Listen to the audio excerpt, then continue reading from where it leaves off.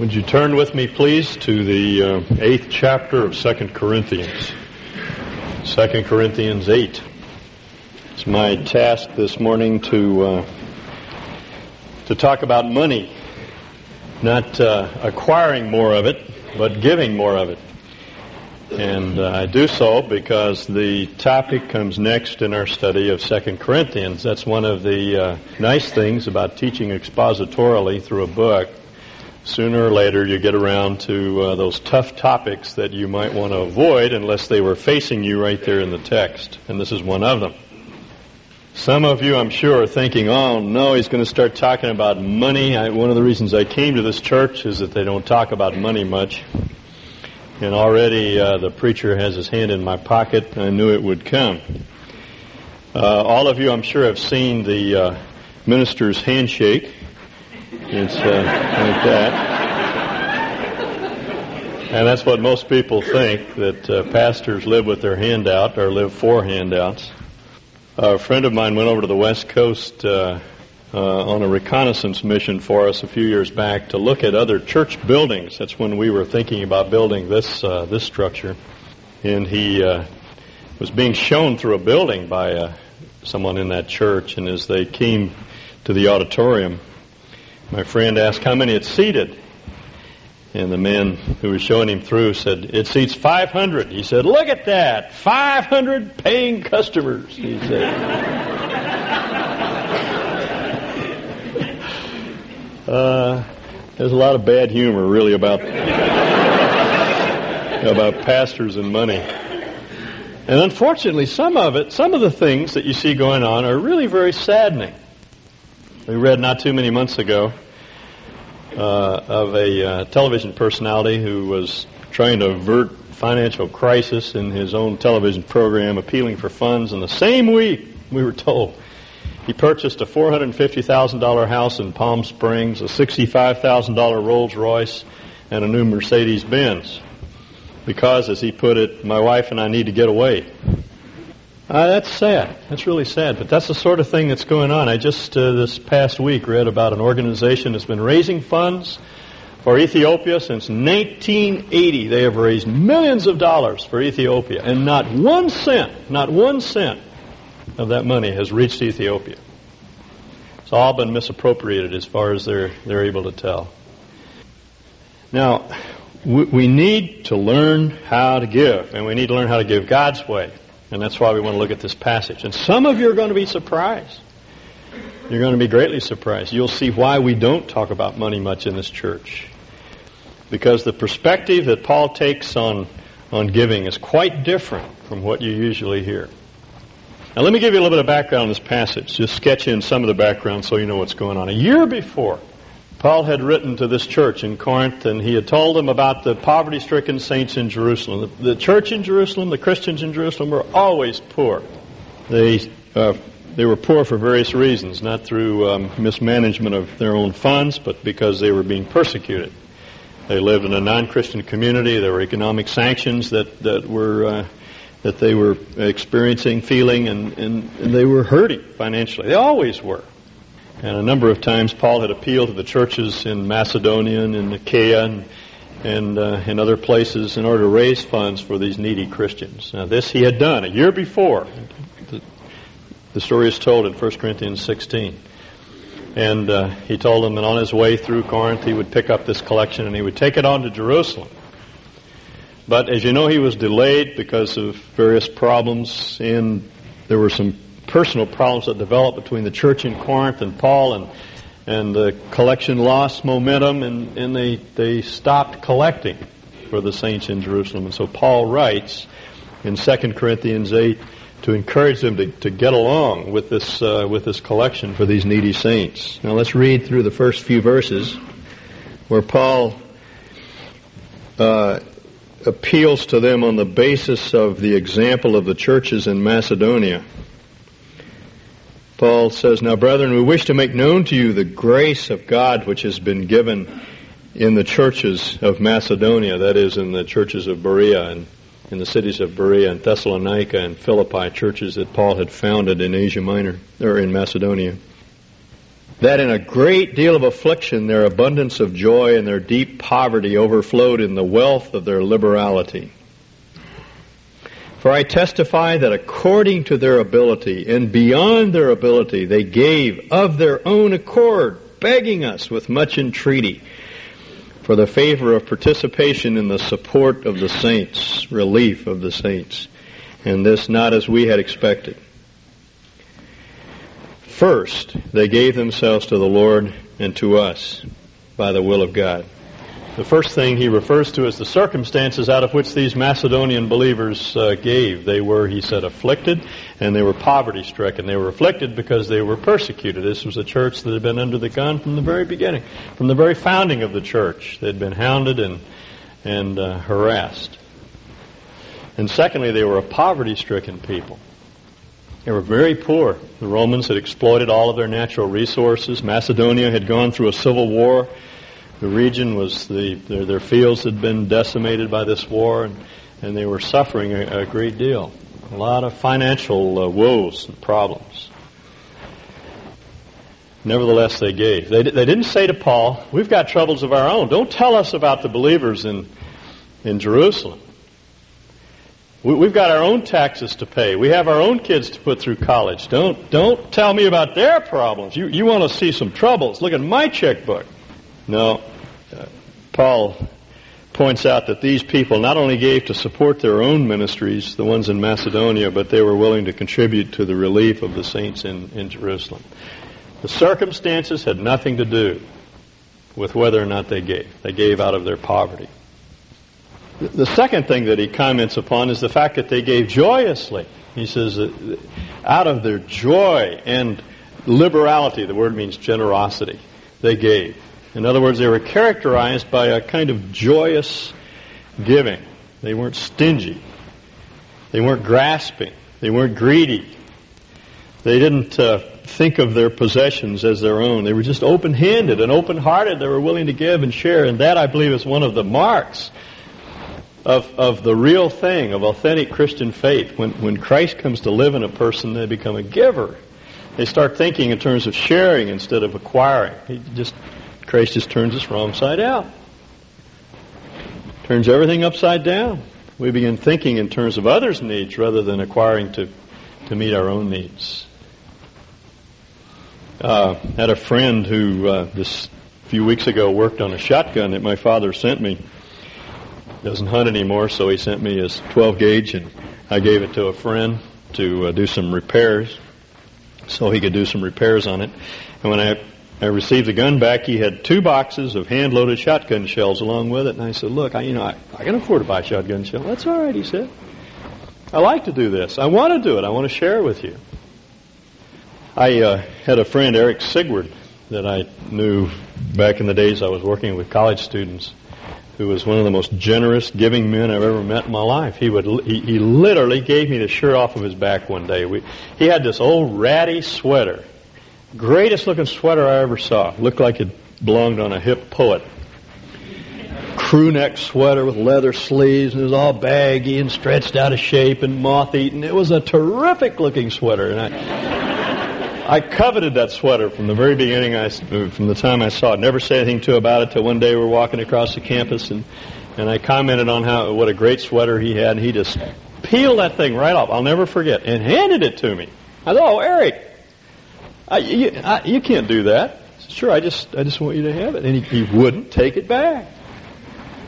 Now, those are just little things, but they're an indication of an attitude of heart, see, a desire to give. And Paul says that's what characterized this church in Macedonia. They weren't tightwads. They weren't stingy. They just gave.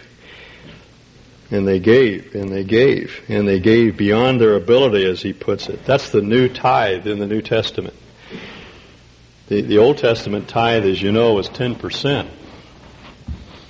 They were to take 10% of their grain or their produce, and they brought it into the temple, and they gave that to the priest to support the ministry of the priesthood. But there's no tithe mentioned in the New Testament. The idea of 10% of our gross income, giving 10% of our income, doesn't enter into the picture at all. As Paul puts it in 2 Corinthians 9, if you turn over one more page, he says in verse 7, "Let everyone do just as he has purposed in his heart, not grudgingly or under compulsion, for God loves a cheerful giver." I don't think we can settle on how much we're supposed to give, except we ought to give more than we think we can spare. As someone put it once, when someone said, I think I could give $20 and not feel it, his rejoinder was, well, then give 40 and feel it. And we ought to be able to feel it. The pattern of giving in the New Testament is not a 10% quota. It's not a levy that's laid on us. Underlying it is an attitude of giving unsteadingly, giving as we purpose in our heart, not because it's demanded of us, giving because there are needs that need to be met, and very often, as in the case of the Macedonians, giving way beyond what we think we can spare. You see. Now he says another thing about their giving. It's interesting to me. It's without any pressure whatever. Paul didn't pressure these people. He didn't beg them to give. As a matter of fact, they begged him. And he said, that was more than I expected. That's what he means by the first line of verse 5, which goes with verse 4, not the rest of verse 5. They begged us, he says, for the favor of participating in the support of the saints. And we didn't expect this, he said. We thought that they might not be able to give because they were poverty-stricken. And as a matter of fact, reading between the lines, I can imagine Paul saying, you people can't afford this gift. You have your own needs to take care of. And they said, oh, Paul, let us give. There weren't any thermometers in the churches, one for Corinth and one for Berea and one for Thessalonica. And Paul wasn't saying, see how much the Bereans gave. You got to give more than they give. None of that. And how different that is from the patterns that we see in churches today. Pressuring people to give. Sometimes it's very real pressure. I have a friend who told me that in the particular church he attended, the elders of the church would pick out a calf from his herd, and when the calf was weaned, they would come and get it. They would bring the truck and back it up to the barn, and they'd put the calf in the trailer and haul it away and sell it. He had no choice. They picked out the calf. He wasn't even permitted to make his own choice. And sometimes the appeals are based upon guilt. Sometimes they're emotional appeals. And all of them are based on the wrong motivation. The only motivation that's valid is the one that Paul describes in verse 5. He says, first they gave themselves to the Lord and to us by the will of God. See, the reason for giving is not to avoid taxes. As a matter of fact, that shouldn't even enter into our thinking to any great extent. Some people they won't give unless they can get a tax break. We need to remember that is a privilege that's granted to us by our government. It's not a right. It's a privilege, and it may someday be taken away from us. If it is, it shouldn't make any difference. And even today, if you have an opportunity, or I do, to give directly to an individual without taking the tax benefit, we still ought to give. Because the motivation behind our giving is not to avoid taxes, fundamentally. Nor is it to gain a reputation as a giver. Jesus had a lot to say about not letting one hand know what the other is doing when you give. Nor should our motivation be to somehow impress the Lord with our commitment. There are some people who give just to assuage their conscience. They're living ungodly lives in some area, and they know it, and they're unwilling to sit in judgment on that sin, and so they give out of a sense of guilty conscience. And others simply because the church levies a gift on. There are all sorts of motivations, but the only one that makes any sense at all is the one that Paul describes here in verse 5 when he says, get people to give themselves to the Lord, and you don't need to worry about money. That takes care of itself. Now, I say that so often to young pastors. Don't talk to your people about money. Don't beg for money. You don't have to say anything about money. Get people to give themselves to God, and everything else is taken care of. Because after all, that's what God wants. He doesn't want your money. Don't you understand that? He doesn't want my money. He's not up there pacing the floor and wringing his hands and biting his nails and wondering if he'll have enough money to fulfill the Great Commission. That's not his problem. He has all the money in the world. He owns the cattle on 1,000 hills. He doesn't need our gifts. If you want to know God's estimate of what we value the most, just think for a moment of what He uses to pave the streets in heaven. He uses gold for asphalt up there. He's not impressed by our gold. Doesn't want our gold. What He wants is you and me. See? That's all He wants. He wants us to yield up our life to Him. You see, that is the only thing that will satisfy you and me. The reason we become acquisitive, the reason we're greedy, the reason we don't want to give is because we think that this is what will satisfy us. My investments program, or acquiring a house of a certain size or a certain type, or buying another automobile, or buying a mountain cabin, or any number of other things, none of which are necessarily bad in themselves. But we think that this is what we need to fulfill us and satisfy us, but it never satisfies us. The longing in our heart can only be satisfied by God. Don't you understand that? He's the only one that can satisfy us. God has implanted in all of us a yearning to know Him and to love Him and to worship Him. And apart from God, there is absolutely no way of assuaging that longing.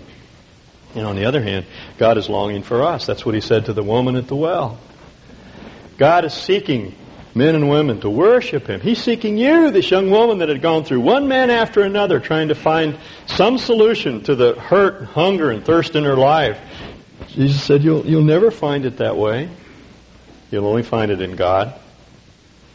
And it's not hard. God is longing after you. He's intruding into your life. He's invading your thoughts and your mind. He's the one that puts that yearning in the depths of your heart.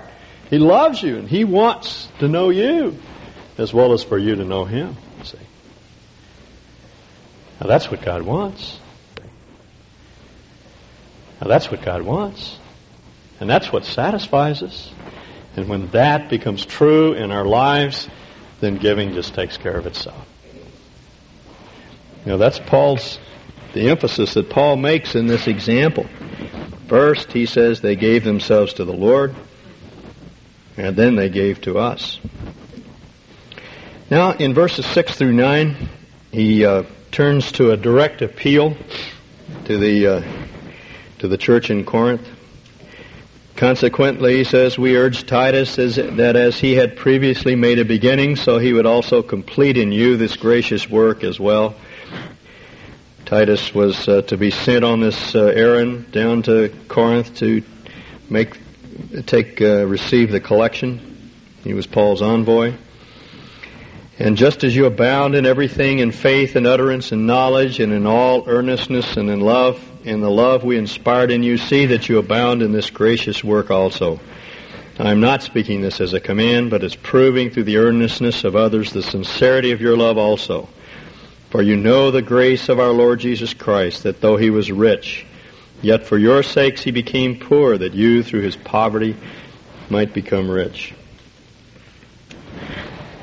Paul alludes to the wealth of his church in Corinth. They had a number of spiritual resources. They have faith, he said, which is either a reference to their dependence upon God or upon the fact that they had the faith down pat. They were orthodox in their belief. And secondly, he says, you have teachers. You're rich in teachers who understand the Scriptures and who can give utterance to it. They can proclaim the truth. And you have the love that I implanted there when I came and told you about the love of God. Now he says the proof is in the pudding. It's one thing to talk about love. It's another thing to act in a loving way. And the most loving thing you can do, he says, is to provide for the relief of the saints. Meet a practical need. It's right in front of you. It's the same argument that James makes in chapter 2 when he says, if you see your brother come to the front door and he's without food and clothing, and you say, go and be warmed and filled, and you don't give him the things that are needful for his body, how can you say the love of Christ dwells in you? It's just love talk. That's all it is. And that's what we love to do. We love to talk about love.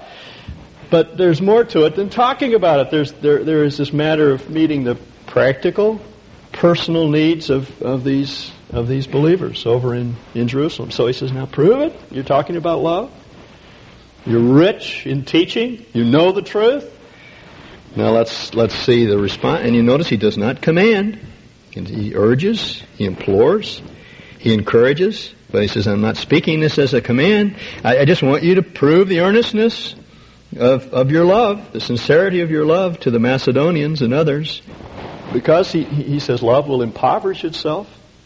And he cites perhaps the best example of all. If you want to see an example of how much love will impoverish you, look at the example of Jesus, who, he says, though he was rich, for your sake became poor, that you, through his poverty, may become rich. Our Lord had it all. As Paul puts it, he was in the form of God. He had everything. He had the angels to minister to him. All of heaven was his. He set all of that aside, and he came to earth, and he became dirt poor. When he wanted to use an illustration that involved the use of a coin, he had to borrow one from a friend because he didn't even have one in his pocket. And we're told in one of the Gospels that when he was through with one of his discourses, everybody went back to their homes, and Jesus went to the Mount of Olives. They went home.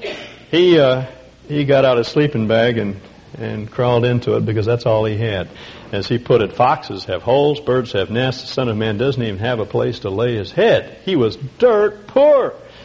But more than financially poor, he laid aside all of his independent use of his attributes as God, and he impoverished himself for us. You see what Paul is saying? If you want an example of what love does, look at Jesus. He gave it all up for you to make you rich. And now Paul says, if Jesus has not done anything for you, then don't you give a dime. But if he has, and if you see something of the love of Christ in his actions, and if you see what he has done for you in making you rich as a result of his poverty, then he says you'll give. You know, he says, the grace or the giving of our Lord Jesus Christ. Carolyn was in California all this last week. As you know, she spoke at Mount Hermon. And by the way, for those of you that prayed for her, I just want to thank you, as does she. She just had a great time. God really used her there in that women's conference.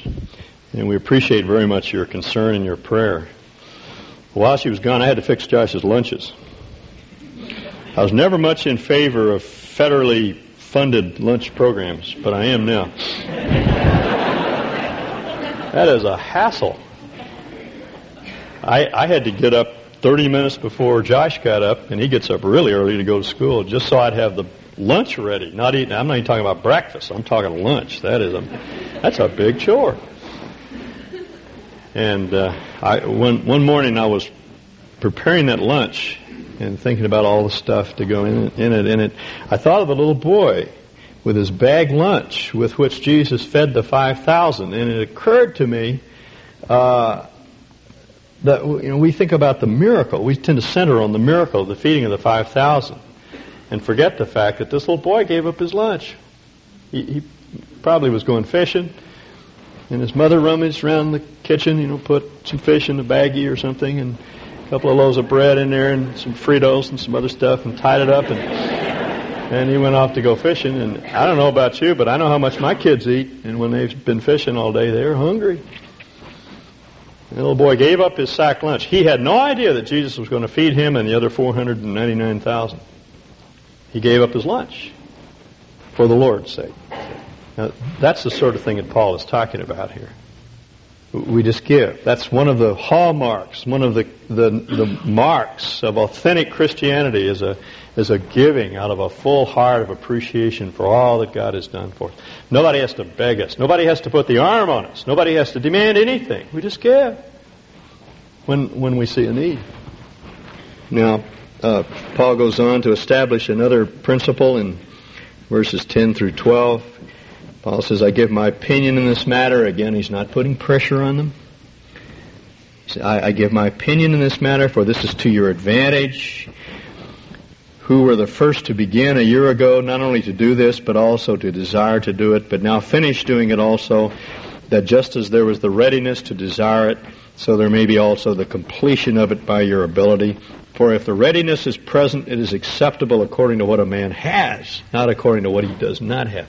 You see what he's saying here? He's saying that once you make up your mind to be a giver, the amount is irrelevant. It doesn't make any difference how much you give. What God's looking for is not specific amounts. He wants to see the heart. That's one of the reasons why I never look at our books. I have no idea what anybody in this church gives. I don't want to know. It doesn't make any difference. I would say that 9/10 of our elders don't know, except those that are directly involved with our finances. Who cares? That's not the issue. It's not how much we give, because we're not trying to establish a reputation, any of us, for giving. God's not impressed by that. Neither should we be impressed. What God is concerned about is the heart, the giving heart. And Paul says, well, once that issue is settled, then I'm going to give of my time and my money and my energy and my possessions and my home and my toys and my automobiles and my clothes and everything that I have. Doesn't matter what. The issue is the heart attitude, the desire to give what God has imparted to us. And then he goes on in verse 13, for this is not for the ease of others and for your affliction, but by way of equality. At this present time your abundance being a supply for their want, that their abundance also may become a supply for your want, that there may be equality, as it is written, he who gathered much did not have too much, and he who gathered little had no lack. Now he's not saying that there ought to be absolute equality, that we ought to pool all of our funds and share them equally. That's not the point he's making. And that's very clear from the illustration that he uses, which we'll look at in a moment.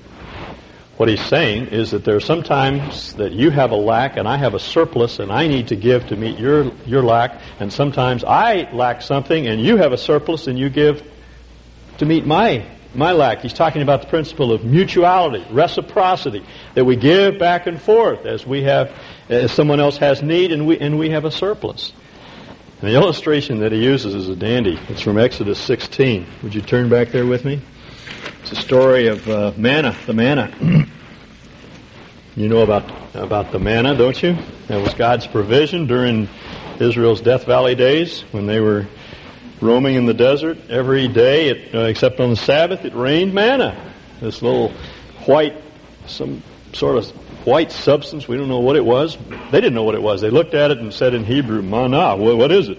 And that's what it became, manna. What is it? And they each had a quota, had a ration. They were to go out and to gather about a quart of manna a day, about the size of an ice cream carton. And that's how much it took to feed them through the day. 1 quart per person of manna. I've often thought eating manna every day for 40 days would get awfully old. You must have fried it and fricasseed it and made pancakes out of it and boiled it and broiled it and, as Keith Green says, made manicotti out of it and banana bread. Someone has suggested that Mrs. Moses wrote a cookbook on 40 ways to fix manna. But that's what they had. That was God's provision. As Jesus describes it in John 6, it was the bread that came down from heaven. And each was to go out every day except on the Sabbath day, and they were to gather an omer, which is about a quart. Verse 16, this is what the Lord has commanded. Gather of it every man as much as he should eat. You shall take an omer apiece according to the number of persons each of you has in his tent. And the sons of Israel did so, and some gathered much and some little. Some were fast on their feet, and they gathered their omer quickly. Others were infirmed or weak, or perhaps they were sick, or for one reason or another they couldn't get out and gather their ration, and so they would come up short. They'd have a half an omer. Others would have an omer and a half. And the sons of Israel did so. Some gathered much and some little. When they measured it with an omer, he who had gathered much had no excess, and he who had gathered little had no lack. Every man gathered as much as he should eat. It's that little phrase, they measured it with an omer, that's significant, because what Moses is telling us here is not that some miraculous thing happened, and if you had a half omer, then your quart container magically filled to the top. That's not what he's saying. There was something miraculous in the manna itself. It was a miracle that God provided the manna. What happened is that someone would show up with an omer and a half, and he'd say, here, I've got too much, and he would share with somebody else, and they leveled off the tops of their quart containers until everyone had just what they needed for the day. No one had too much, no one had too little. You see what he's saying? They shared. If someone had more, they gave it to someone who had less. And that's the principle that Paul is establishing here. And we need to be looking around this body of believers and other Christians around the city that we know and around the country and around the world. And if they have a lack, if they need money, if they need food, if they need clothes, and we have an abundance, then we need to share. That's one way to deaccumulate. You know, our tendency is, we're just all natural pack rats. I know we are. You know, the longer we're married, the more junk we accumulate. We have boxes full of stuff that we will never use. I have a bag of golf clubs hanging in my garage that I have not used for 12 years. I'll never use them again. They're just hanging there. We have garage sales to get rid of stuff like that. But why don't we have garage giveaways? Really? Why don't we take all of our stuff that we don't want, all the junk that we've been accumulating that we never use, and put it in our garage and get the word out to the body of Christ, and anybody can come over and collect any of the stuff that's junk to us, and it's a treasure to you. Why not? Ron Ritchie gave us a good idea last year in terms of accumulating toys. We go out and buy snowmobiles and motorcycles, and some families have 4 or 5 snowmobiles, and some families don't have any. Why not 5 families get together and buy 1 or 2 snowmobiles and share it, and take the rest of the money that we would spend on a snowmobile and give it to someone else who has a need? Why not? You can't drive the thing but so many hours a week anyway. Most of the time it just sits in your garage. Now look in my garage. I've got 2 float tubes, 4 fly rods, 2 sets of waders, all this junk. I go fishing maybe twice a month. Well, why not share it? Why do you need to go out and buy a float tube? See? And we're all like that. We just accumulate stuff and we put it in our garage, and these are our possessions. And Paul says we need to share them. We need to give them. We don't want to do that because we're afraid somebody will trash our float tube or something. But that's all right. You know, we learn to take care of things. We need to be good stewards. But why do we have to have these things that are ours or mine when other people have need for them? How about single parents who have children who never get to go to camp? My kids get to go to camp every year. Why not take some of the money that I would use for something else and give that money to a family so that child can go to camp for the summer? Or why not plan an outing with my family, because we have a complete family, a father and a mother and children, and invite along a single mother or a single father, parent, and their child to spend the day with us. That's sharing out of my surplus. We have the time. We can do it. We have a father in our family. Why not share it with somebody else? What about single mothers who have to work all day and who come home and who have no time to themselves? Why not offer to babysit for a Saturday so they can get away by themselves? Or if you don't have the time to babysit, to pay for a babysitter so they can get away. See, that's the principle. Sharing out of our surplus with those that have need. And then finally, let's go back to 2 Corinthians.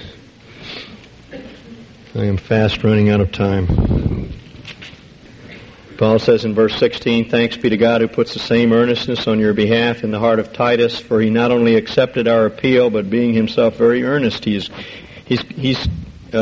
going to you of his own accord, and we have sent along with him the brother whose fame in the things of the gospel is spread throughout all the churches. Not only this, but he has also been appointed by the churches to travel with us in this gracious work, which is being administered by us for the glory of the Lord himself." That is, this giving will glorify God. It will reflect his character and to show our readiness, Paul's readiness to remember the poor. Taking precaution that no one should discredit us in our administration of this large gift. It's the word he uses. "For we have regard for what is honorable, not only in the sight of the Lord, but also in the sight of men. And we have sent with them our brother, whom we have often tested and found diligent in many things, but now even more diligent because of his great confidence in you. As for Titus, he is my partner and fellow worker among you. As for our brethren, they are messengers," literally apostles, if you notice the side note in the New American Standard, "of the churches, a glory to Christ." Paul was concerned about the way people looked, at the way he handled these funds. He didn't want the rumor to spread that somehow he was misappropriating funds, and so he had 3 delegates from the churches in Macedonia accompany him and pick up this gift. One we know as Titus, the other 2 are unnamed. There's no need to even speculate who they are. We don't know. Paul would have told us if he'd wanted us to know. But they're 2 brothers that the churches in Macedonia believed in, and in fact, they called them apostles, which gives dignity to their task. They were sent out by the churches for the purpose of accompanying Titus and delivering this gift to Jerusalem, because Paul says we want to appear in the eyes of men as honest. Our integrity is at stake in this thing, and what Paul is saying is that we must be responsible in our handling of other people's funds. We are stewards of other people's money, which means that when we give, we need to be cautious about who we give to, and be certain that they're people that are above board, whose accounting systems are reliable, whose books are open, so that we know that they're honest, and that we need to be honest in handling our funds. Paul says it's foolish to say, I don't care what people think of what I do. It is not foolish. We do need to live out our lives before God and please Him ultimately, but we ought to handle funds in such a way that there is no question about our honesty.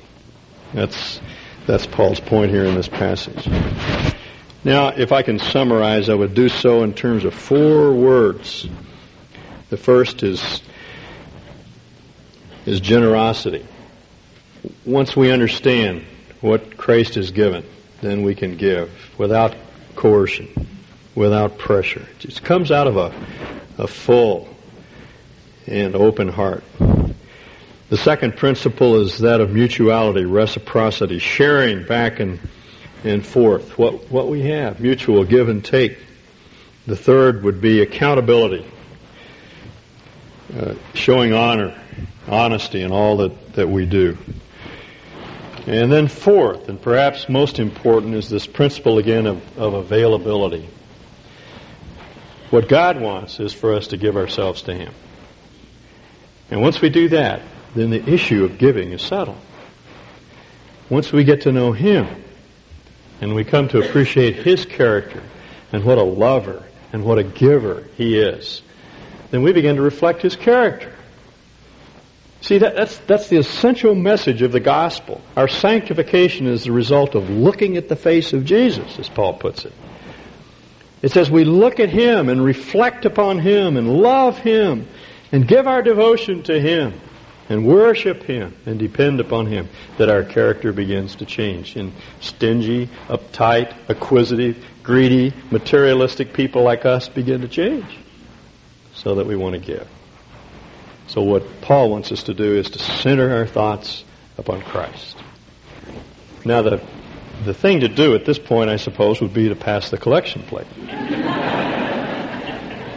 But if I did, I wouldn't ask you to put money into it. I'd ask you and me to hop into the plate. Because that's really what God wants. As Paul puts it in Romans 12, present your bodies a living sacrifice unto God, wholly acceptable. That is the most reasonable act of worship, he says, the most logical response to God's love that you can give. He just wants us. He wants you and me. That's all. Doesn't want your money. Doesn't want your time. Doesn't want your energy. Doesn't want your gifts. Doesn't want your effort. He just wants you. And then He'll take your time and your gifts and your energy and your effort and He'll make it available to others. See, that's the principle. So just give yourself to Him because of what He's given to you.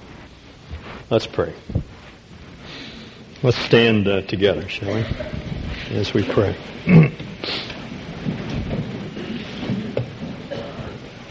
Now, will you take this moment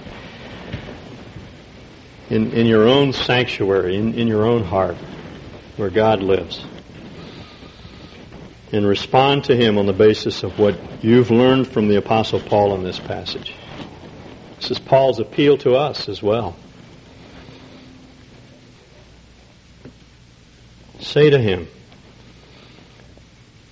Lord, I give you my life, my money, my time, my talents, my home, my vehicles, my investments, everything that I have, I give to you.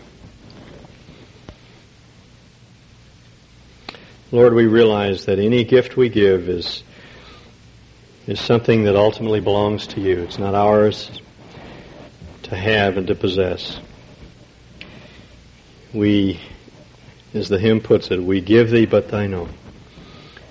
And we want you to know that we recognize that that's so. The very breath that we breathe, the health that we enjoy, the strength of body and mind that we possess comes from you. There's not anything that we can take credit for. And we want you to know that we know that. We're not our own. We've been bought with a price. And so we give you back what is rightfully yours, and we ask that we might turn into giving, loving, caring people who share what we have. We thank you for these words in your word, for the wisdom that we gain from it. We thank you in Jesus' name. Amen.